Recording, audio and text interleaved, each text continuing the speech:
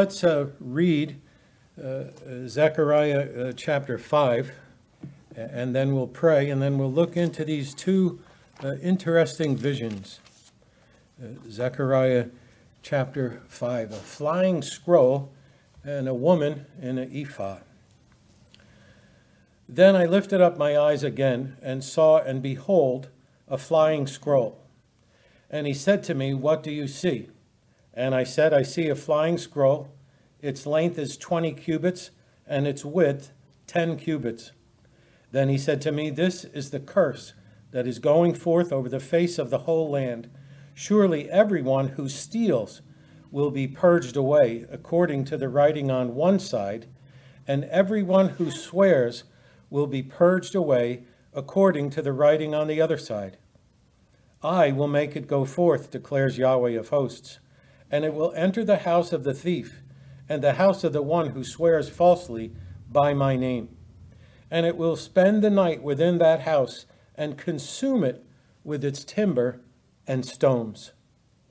Then the angel who was speaking with me went out and said to me, "Lift up now your eyes and see what this is going forth." So I said, "What is it?" And he said, "This is the ephah going forth." Again he said, "This is their appearance in all the land." The word appearance there literally is the word eye. One version has iniquity. This is the iniquity. That's interpretive, but it's the appearance or the semblance.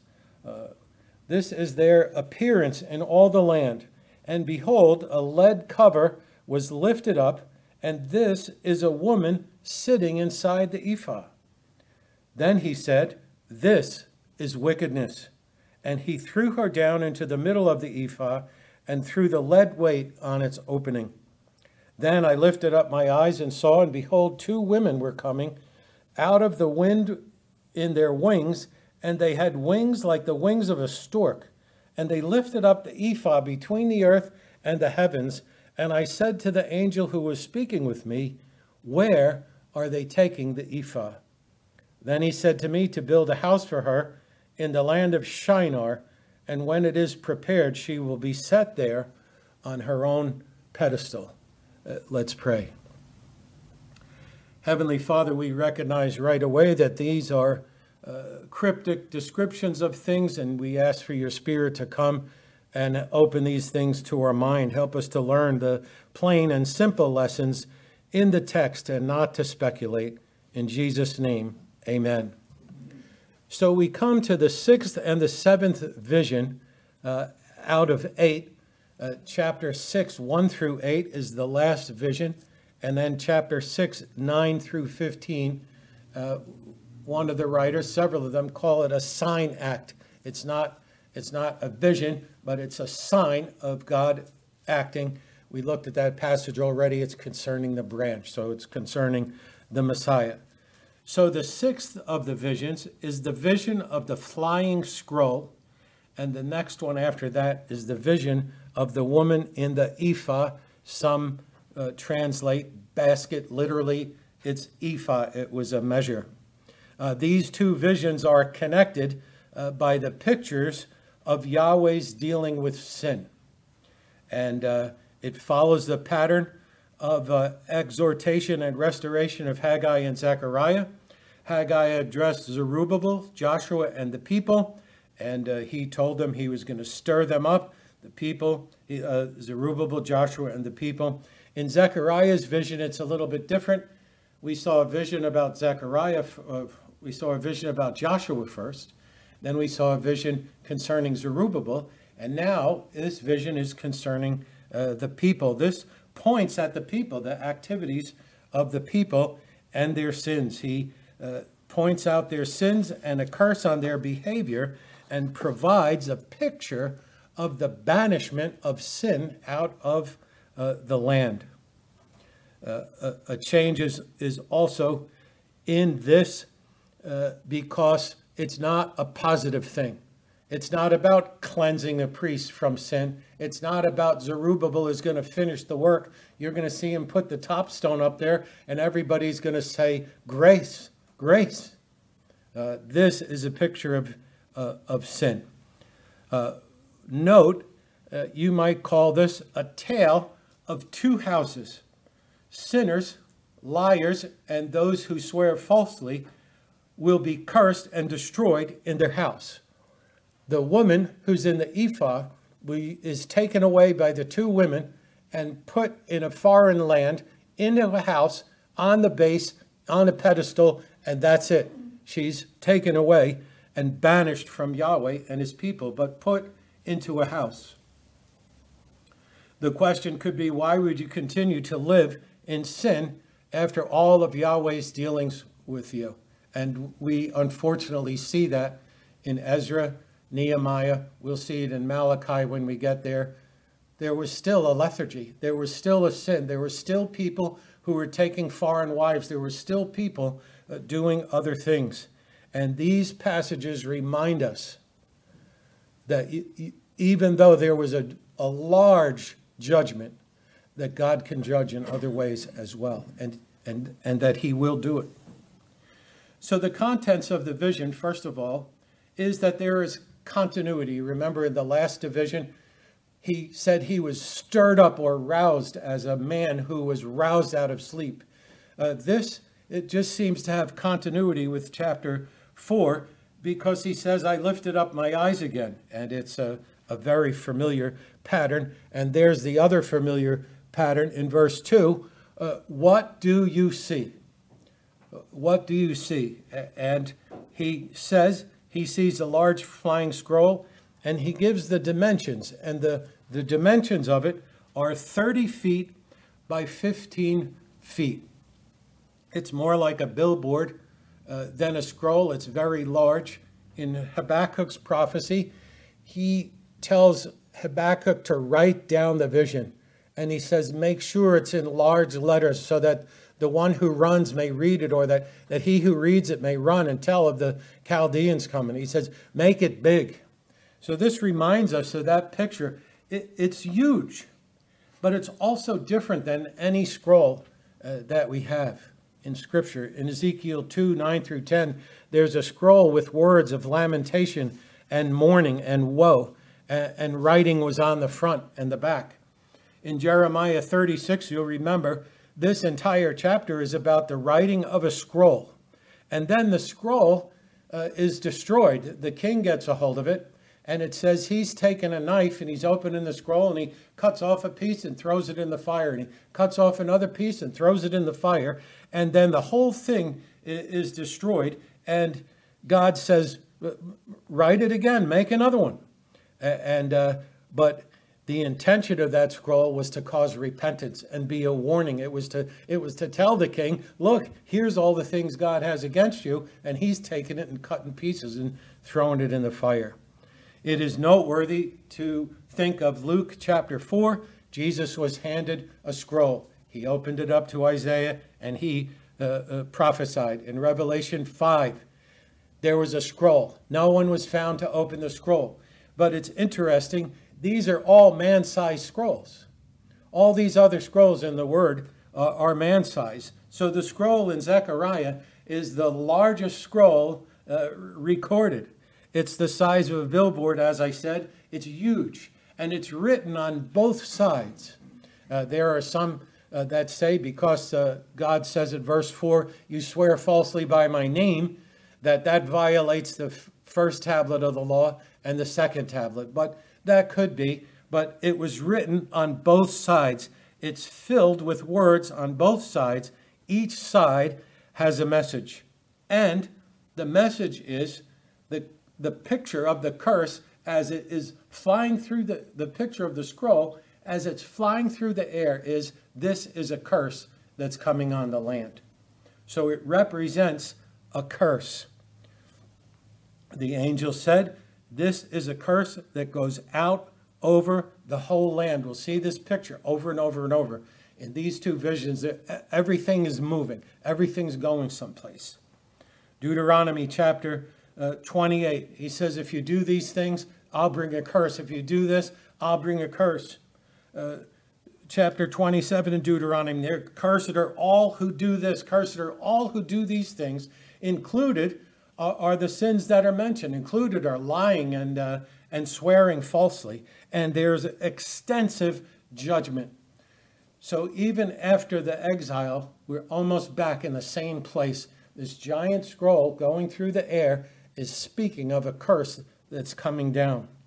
It goes out because of disobedience, and the scroll is a description of the sins that will be described. There's twofold sins, twofold characteristic sins, stealing and falsely swearing, and then included in verse 4 is falsely swearing by my name. Now they use the Lord's name. Now that's taking the Lord's name in vain. That brings in both parts of the law, both tablets.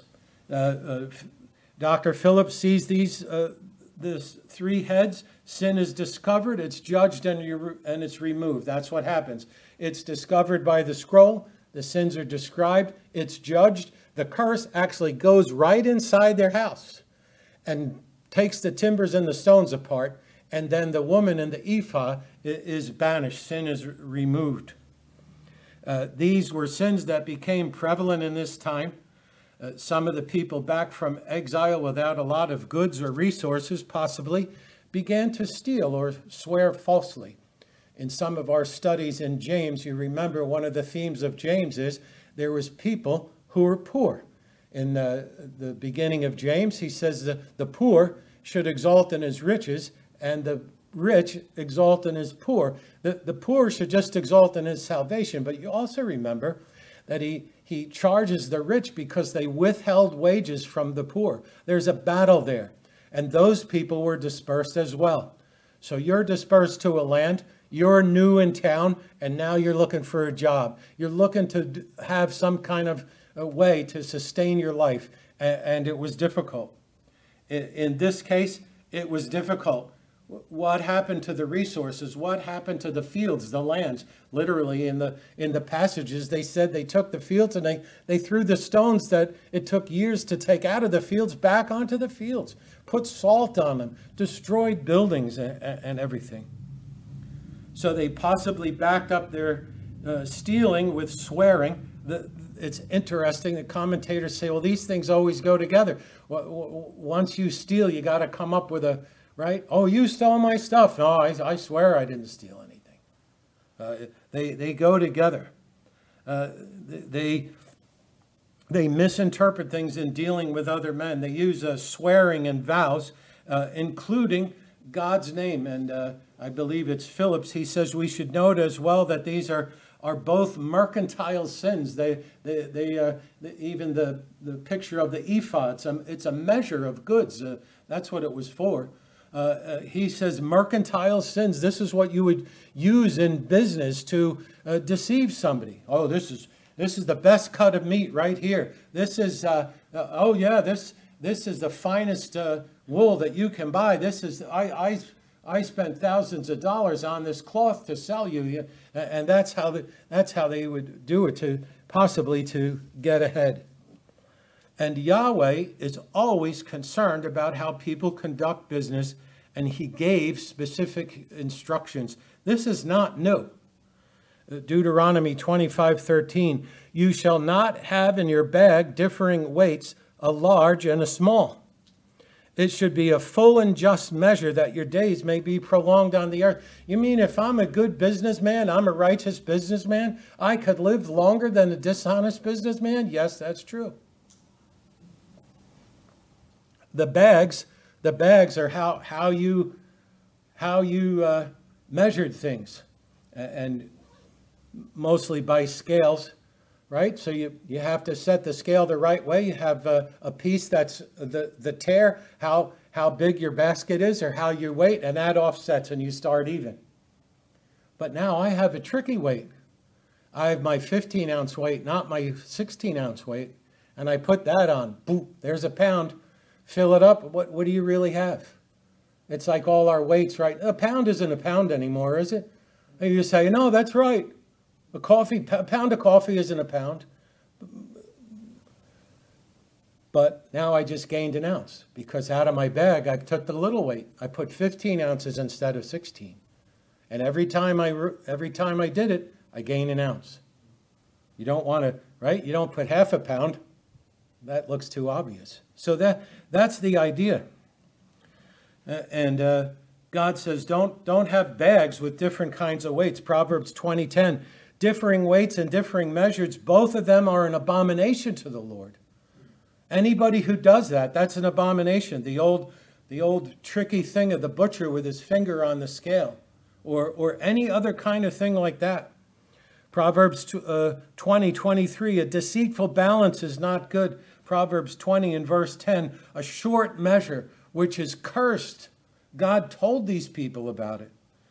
Micah 6:11, can I purify wicked scales and a bag of deceptive weights? God says, you're deceiving people. Can I purify that? Can I have pleasure in that and bless that? Of course not. And there was instructions concerning swearing as well. These are familiar passages. It makes us see that it's something almost that never stopped. Leviticus 19:12, you shall not swear by my name falsely. But Matthew 5:33, you heard it said, make no oath at all by heaven or earth or Jerusalem. Let your yes be yes and your no be no. Because to buttress my word, to make it sound that I was really telling the truth, I would say, I swear by Jerusalem. He rebukes the Pharisees in chapter 23 and exposes their hypocrisy. I swear by the temple. Oh, that's not good enough. Oh, that's right. I'm supposed to swear by the gold that's in the temple. That really underscores my swearing. No, that's hypocrisy. In the sanctuary, if you swear by the gold, Jesus said, you make it that you're obligated. If you swear by the sanctuary, that's nothing. That's how they did it. That's how they played tricks. Oh, that's not, when you're kids, you did that thing. Well, I had my hand, I had this thing crossed, my fingers were crossed behind my back when I made this promise. Tricky ways to get rid of it. God hates those things. Jesus said, you're fools and blind men. In the car business, I learned this. The deadly words. If I buy a car, I'm going to buy it from you. You'll never see the guy again.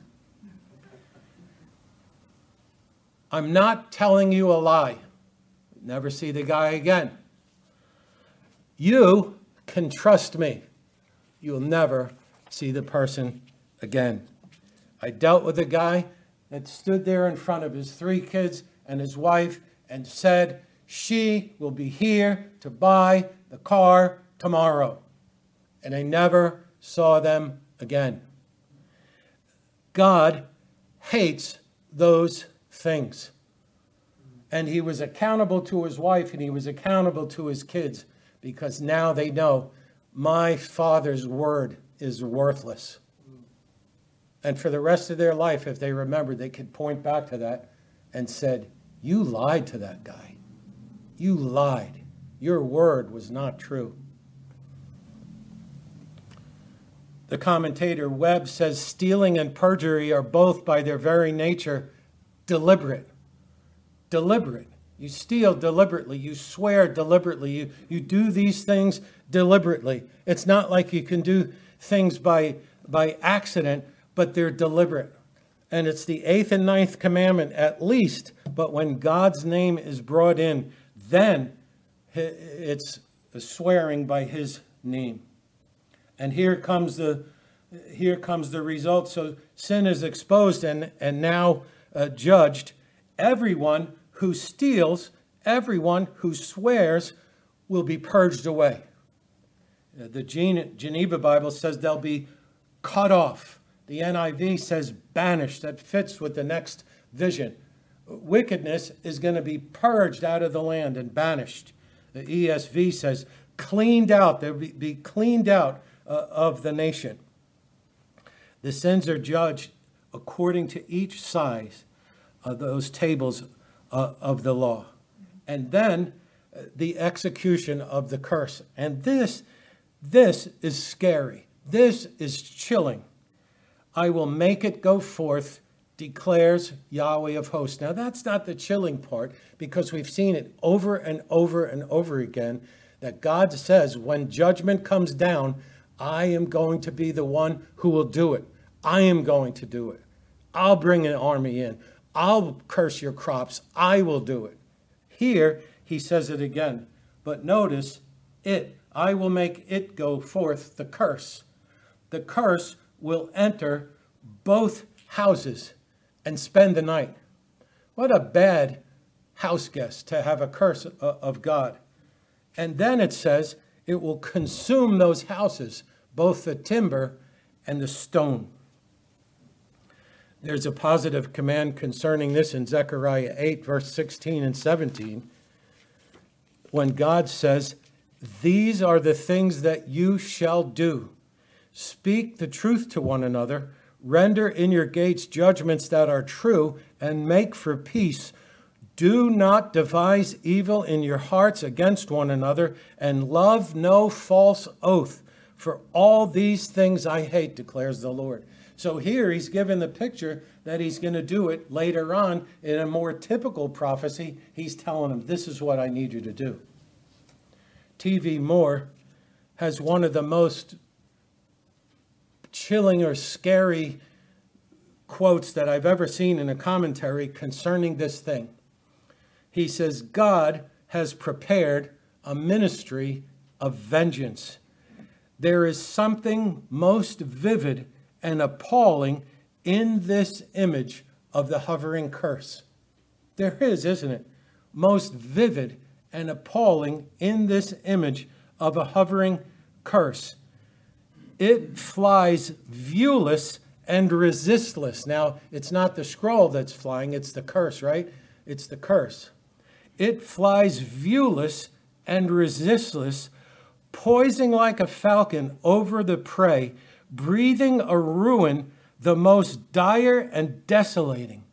And when the blind and hardened offender opens his door to ill-gotten gains, this mystic roll with its fire tracery of wrath enters into his habitation, and fastening upon his cherished idols, begins its dread work of retribution, and ceases not until the fabric of his guilty life has been totally and irremediably consumed.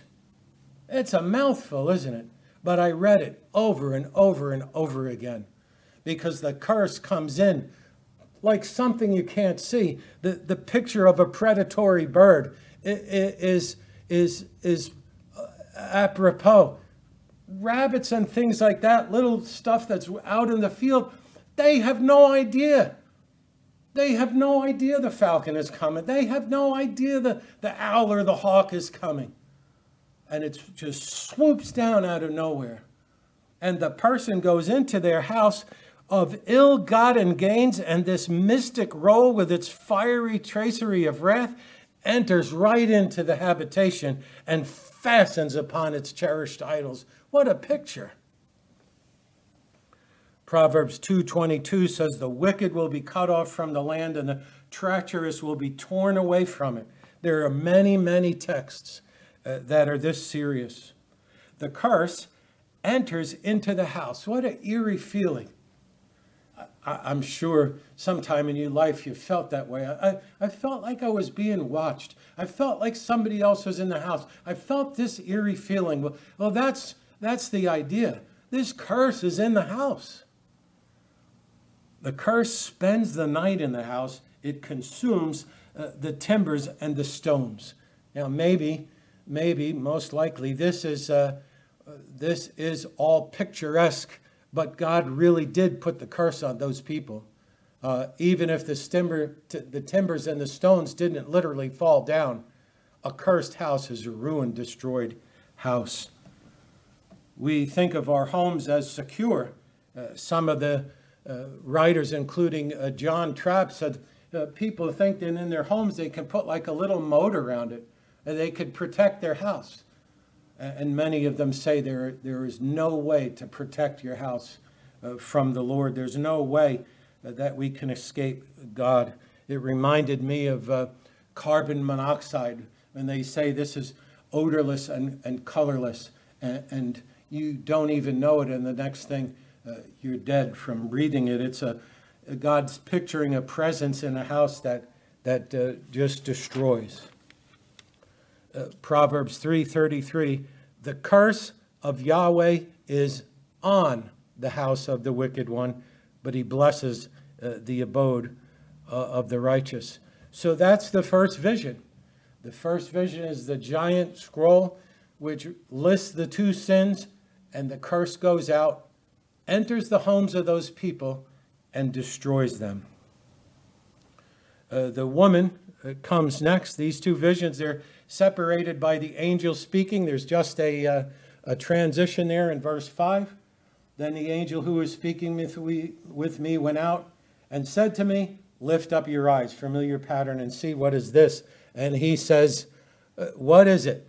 He doesn't even seem to recognize it. Lift up your eyes, see, what is this going forth? There's more movement, another moving object. And he says, what is it? The answer from the angel is, this is the ephah going forth. Now, an ephah was just a measure about 3/5 of a bushel. That's the word that's used in the Hebrew. It's just like a basket. It's just a container. And here's the container in the air. Well, now, first we see a flying scroll. Now we see this ephah going forth.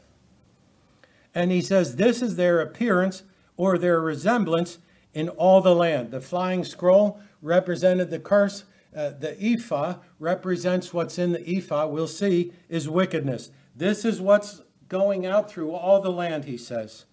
The curse and the ephah are both moving and going about the whole land. The reason for that is that sin always spreads. It always spreads. Since an ephah is a unit of measure, we might be thinking about also those who would lie or swear falsely in their business. Because I could take an ephah and I could say, well, I'll sell you 2 ephahs of this grain for this much money.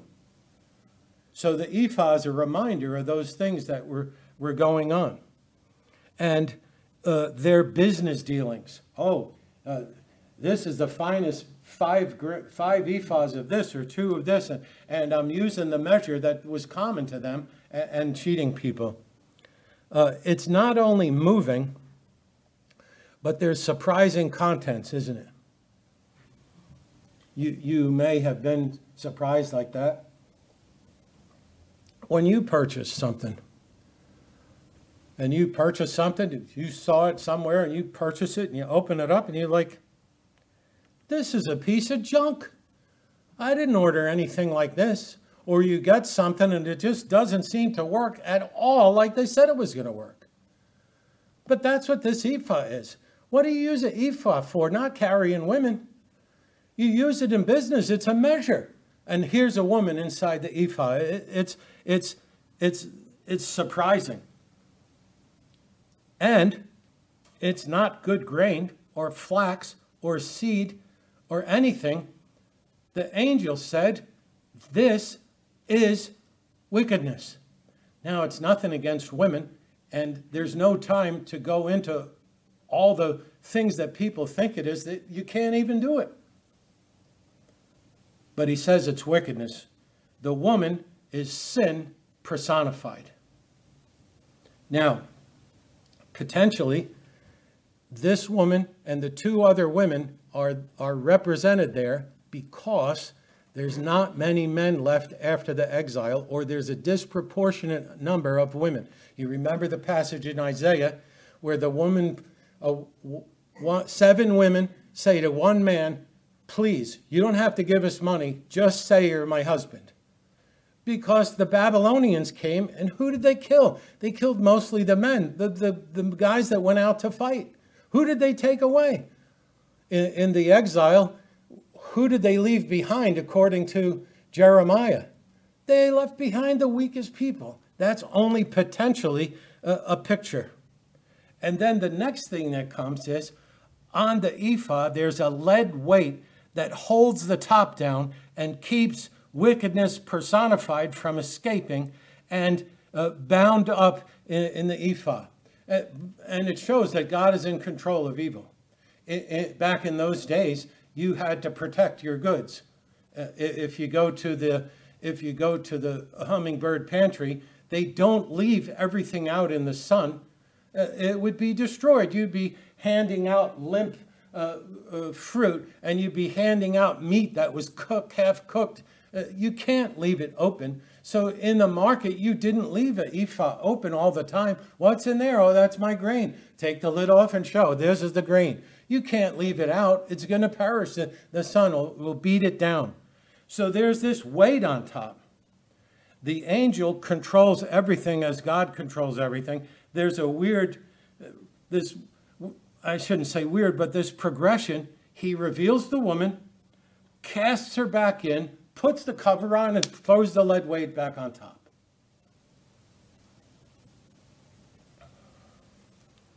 And then comes the removal of sin. And it only gets more interesting. Now, two women show up. He lifts up his eyes again. Two women shows up, and look at the details. Two women coming out swiftly.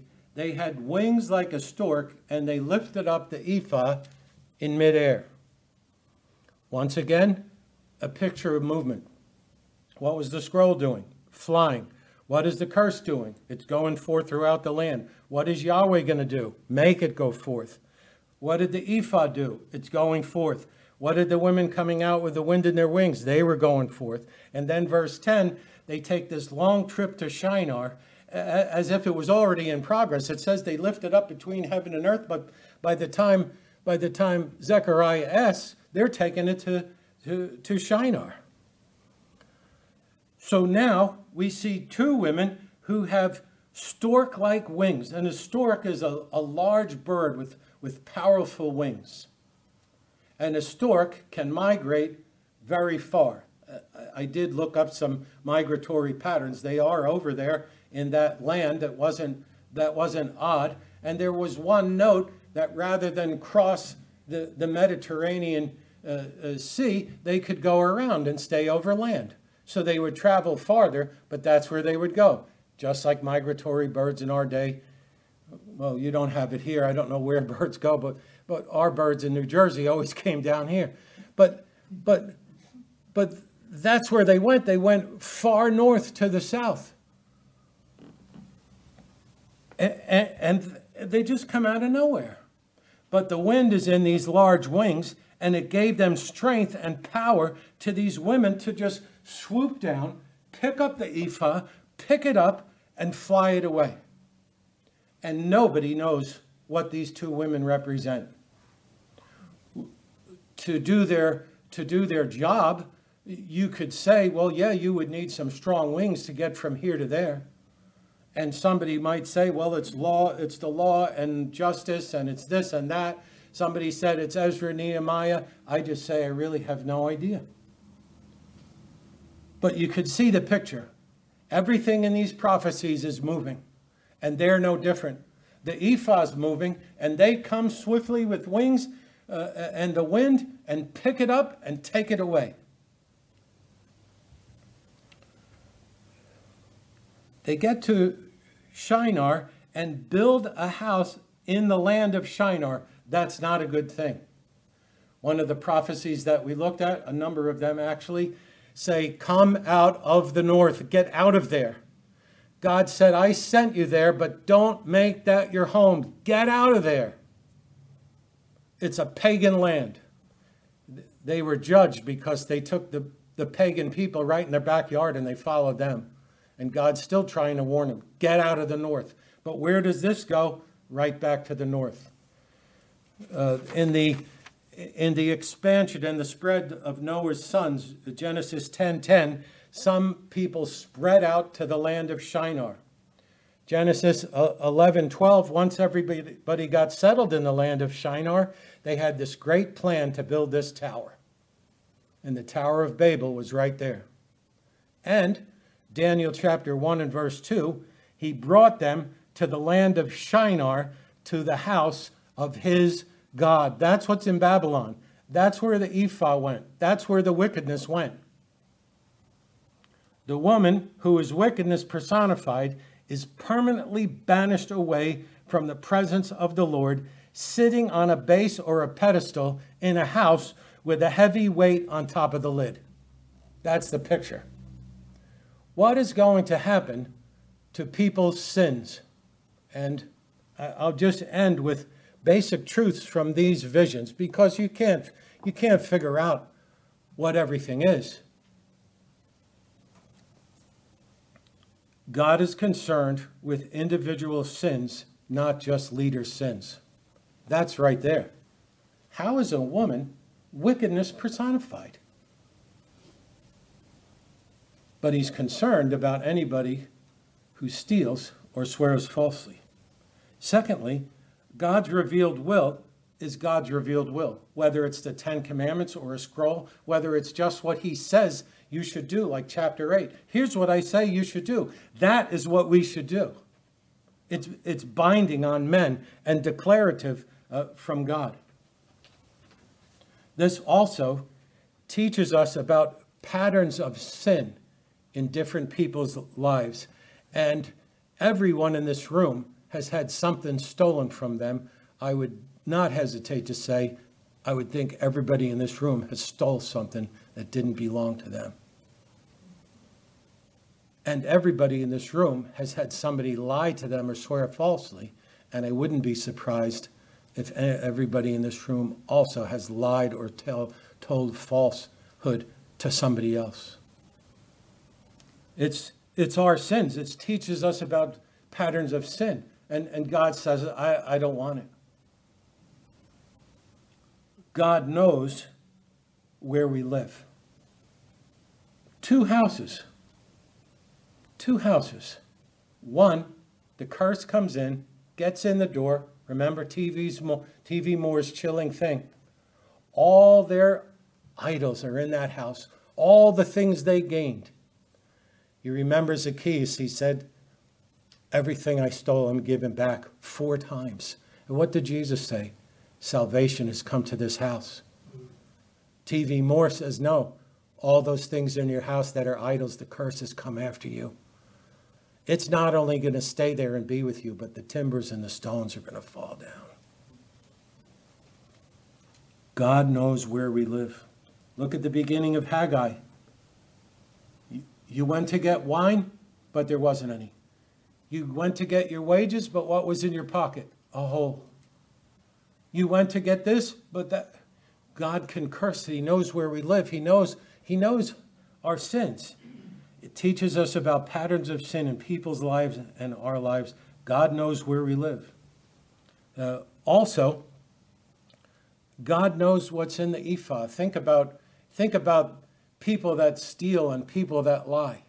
Oh, I put it over on them. Used to hear that at the dealership too, on the other side, right?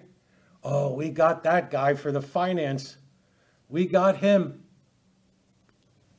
So they'd jack it up and they'd say, well, sorry, Mr. Hillis, the best we could get you was 6.5%. And he'd say, well, I'm glad at least you got me a new car finance. And now what they had done is he was qualified to get 3.5. And they'd come with that story. Well, we worked hard, but we got this for you. It's just lies and swearing falsely. It's stealing from somebody. God knows what's in the ephah. The lid comes off. What is it? Wickedness. And we would say, I didn't know that was in the ephah. I didn't expect that. Those contents are something I would never imagine. And in our dealings with people, that's how it is. Don't worry, if I buy a car, I'm going to buy it from you. Well, that's good. I think I was fooled by that once. And then you realize, no, I'll never see that person again. The ephah doesn't have the contents that we saw, but God knows. And the picture is also that God can deal with sin swiftly. Everything in these 2 prophecies is moving. The scroll's moving. God says, I'm going to bring it to pass. Here comes the ephah. That's moving. Here comes 2 women with wings, and the wind is aiding them to remove sin and get it away. God is able to deal with sin swiftly. The next thing, though, is God is able to deal with sin permanently. There's more than one writer said this is a picture of eternal judgment and damnation. It might as well be. How is a woman going to get off a pedestal with a lead weight on the top in her house in Shinar? She's not. The picture is you're not getting away. And if we can hear those words that Jesus says, there'll be weeping and wailing and gnashing of teeth. And picture this woman banging on this thing. I can't get out. I can't get out. God is able to deal with sin swiftly. God is able to deal with sin permanently. This passage also teaches us in both cases, the scroll and the woman, there is a point of sin that is a point of no return. In our own individual sins and temptations, we know that, right? There's like a peak or a balance point to do this sin or not to do this sin or do this sin, and it tips the balance over. But there can be a point of no return. David learned about the point of no return. Look at that woman bathing over there. Boy, she looks nice. And the next thing you know, his soul, all his communion with God was destroyed. They say for possibly about a year, he just lived in that. Destroyed. A couple of the Psalms tell you the pathos really that was going on. His communion broken with God. There is a point of no return. One of the scariest sermons I ever heard was on that passage. The guy said, sin will take you farther than you ever thought you would go and then tell you you can never come back. There's no way back. There is a point of no return. And then finally, and some of the pictures I think where the females are, God doesn't need an army to execute judgment on sin.